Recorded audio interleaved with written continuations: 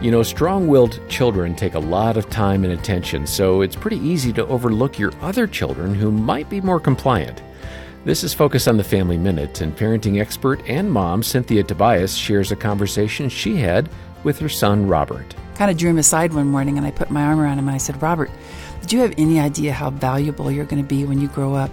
He says, what do you mean? And I said, you're going to be able to work almost any place you want because you will have incredible experience and ability to work with strong-willed people. You've practiced with the best, your brother, your mother. I mean, you're learning every day how to bring out the best in somebody really strong-willed and strong personality. He goes, yeah, I guess maybe you're right. Helping a quieter child recognize their strengths is one of the best things you can do for them.